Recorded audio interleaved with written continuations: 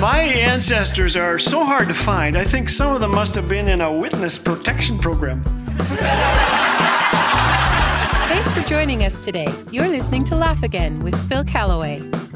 If you find yourself more interested in what happened in 1823 than in 2023, you are either an archaeologist or a genealogist. Genealogists are people who can't wait to get up in the morning and read the obituaries. I'm told that my ancestors are English and Scottish, but I'd like to know more. Who do I credit for these sharp, handsome features and these bushy eyebrows? There are online people who would love to tell me, for a modest fee, of course. You just spit in a test tube and mail it in for DNA analysis. And it's huge business. More than 26 million have sent in those test tube ancestry kits. There's a cheaper way of doing this. Just announce that you won the lottery and you will not believe how fast you'll find relatives you never knew you had.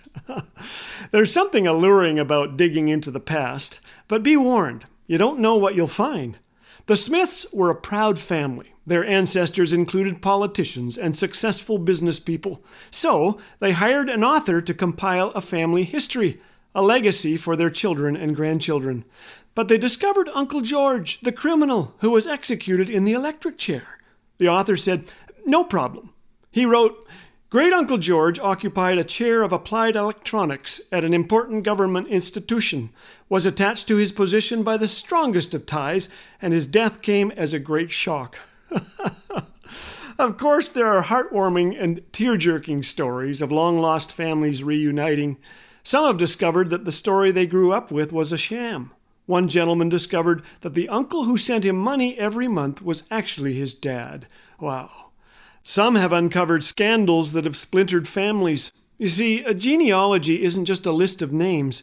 It's our DNA, a story of love and loss, triumph and failure. Every family has its secrets, except the family of Jesus, right? Well, Jesus never mailed in a DNA test that we know of, but his genealogy is on public record in Matthew's Gospel. It contains names like Jehoshaphat, Zerubbabel, and Mahalalel. The list reads like a parade of scoundrels, beginning with Abraham, who lied twice to save his own neck. "That's not my wife," he said, "that's my sister." Then there's Abraham's grandson Jacob. His name means cheater or trickster, and he certainly lived up to it. King Solomon had 300 wives and 700 porcupines, according to a child. Actually, it was concubines. Wow. Down the list we find prostitutes, murderers, crooks, and idol worshippers. Manasseh sacrificed his own son to Baal and consulted mediums and spiritists. He shed so much innocent blood that 2 Kings 21 says he was a terror to his people. And you thought your family was dysfunctional. When Jesus came, God could have delivered him from the heavens by stork, but he didn't. Why? Because what we needed was a redeemer, one who would enter into our ugliness and make it beautiful. By his death and resurrection, that's what Jesus did. And now we can be part of God's family by grace through faith in him.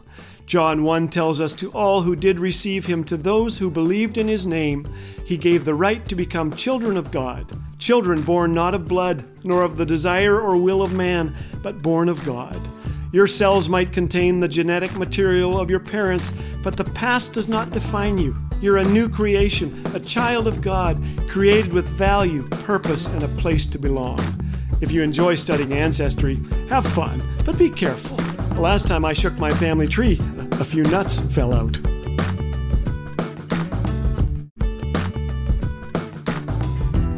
Here at Laugh Again, we're all about the hope of Christ and the joy that only he can bring. This month, we're offering a new devotional booklet to prepare you for Easter called Quiet Spaces for Passion Week, created by our friends at Back to the Bible Canada.